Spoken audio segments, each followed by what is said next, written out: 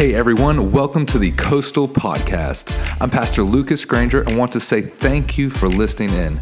May this podcast bring some light to your world today. Enjoy. Grace and peace. She's working it. Hey, the book of John, chapter 4. John chapter 4. Jesus is having this discussion with a woman at the well. We've been talking about for the last few weeks, so we're going to continue on. She's gone up, as Chris kind of even said during worship, bringing her bucket, bringing her rope. She begins to have this conversation with Jesus, and Jesus tells her, go get your husband. I don't have a husband right now. Oh, you've told the truth. Yeah, you've had 5, the guy that you're with right now. And to which she responds like this, beginning in verse 19. You must be a prophet.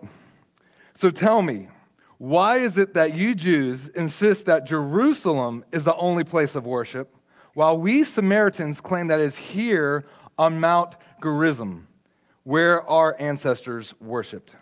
Jesus replied, believe me, dear woman, the time is coming where it will no longer matter whether you worship the Father on this mountain or in Jerusalem. You Samaritans know very little about the one that you worship, while we Jews know all about him, for salvation comes through the Jews.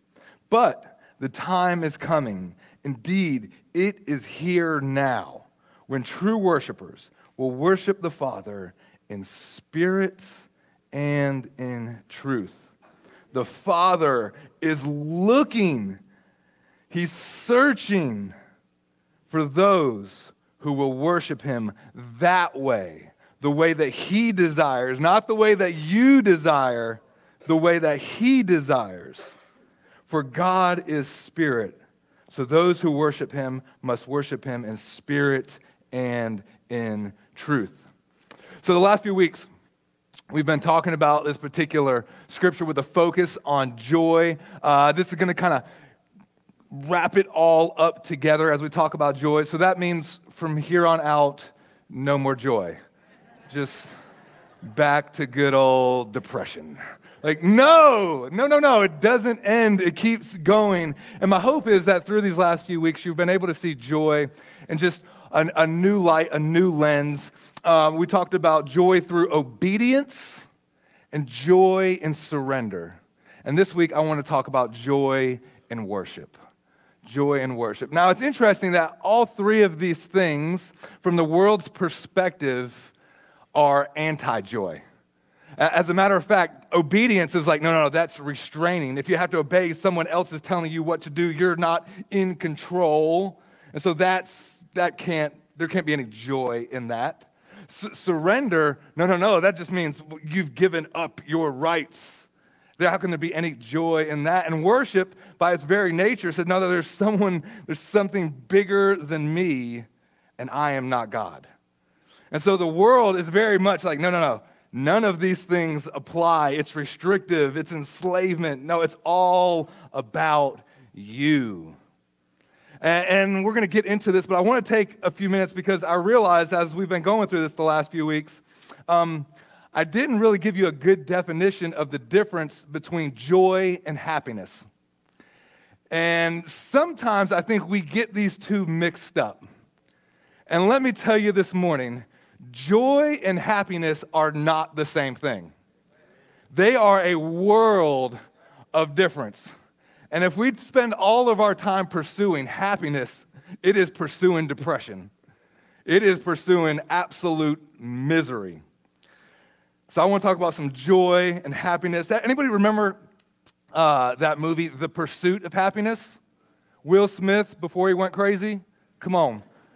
Good movie. And if you haven't seen it, the movie is about this man based on a true story that's just going through all types of struggles. Homelessness, he's on the streets, and he's just trying to rebuild his life, but thing after thing in his life just keeps going wrong. And then the end of the movie is this culmination of everything he's been working towards to get this job, to get ahead. He gets the job. And then he walks out of the building. There's a narrator and a voice in the background. He says, and this is the part of my life that I like to call happiness. And it's a touching moment.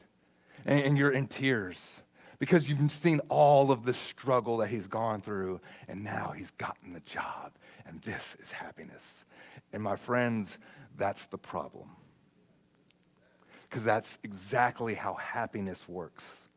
Happiness is contingent upon all of the circumstances lining up in the way that you want them to line up. And if you get it, then you're happy. But if you don't get it, then you're not. Happiness is all external. Joy is internal. Joy is, it doesn't matter what happens on the outside. I've got something on the inside that's bigger than what's happening on the outside. And I'm telling you, church, if you got something that's bigger on the inside, it won't matter what's happening on the outside. And that thing, the biblical definition, the biblical outworking, I should say, the biblical look at this is called joy. It is not called happiness. Nowhere in the scriptures does Jesus say, I just want you to be happy.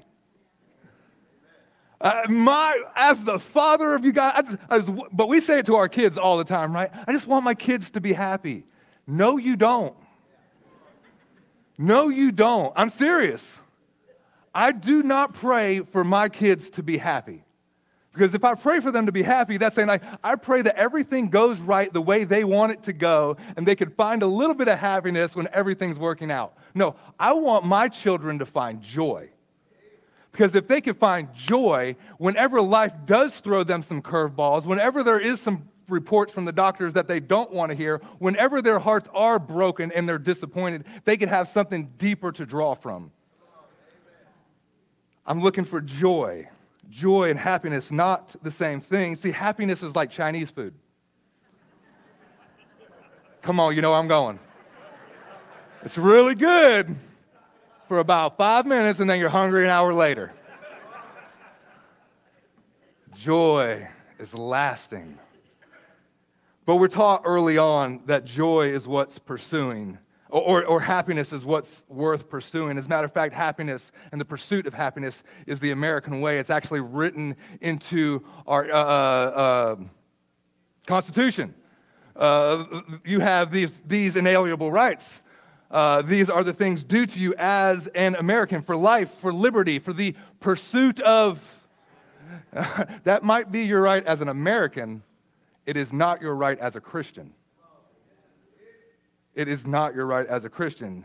Jesus has not called you to pursue happiness. Now, as I step on your toes, let me give you a few things about this phrase. Most of us attribute this phrase within our Constitution to Thomas Jefferson, as he penned these words that have reigned out for the last few hundred years. But what you don't know, or may not know, is that Thomas Jefferson actually didn't come up with this phrase. He actually borrowed it from a man named John Locke, who was a philosopher, specifically political philosophy of that day, in his book about the origins and the pursuit of human understanding.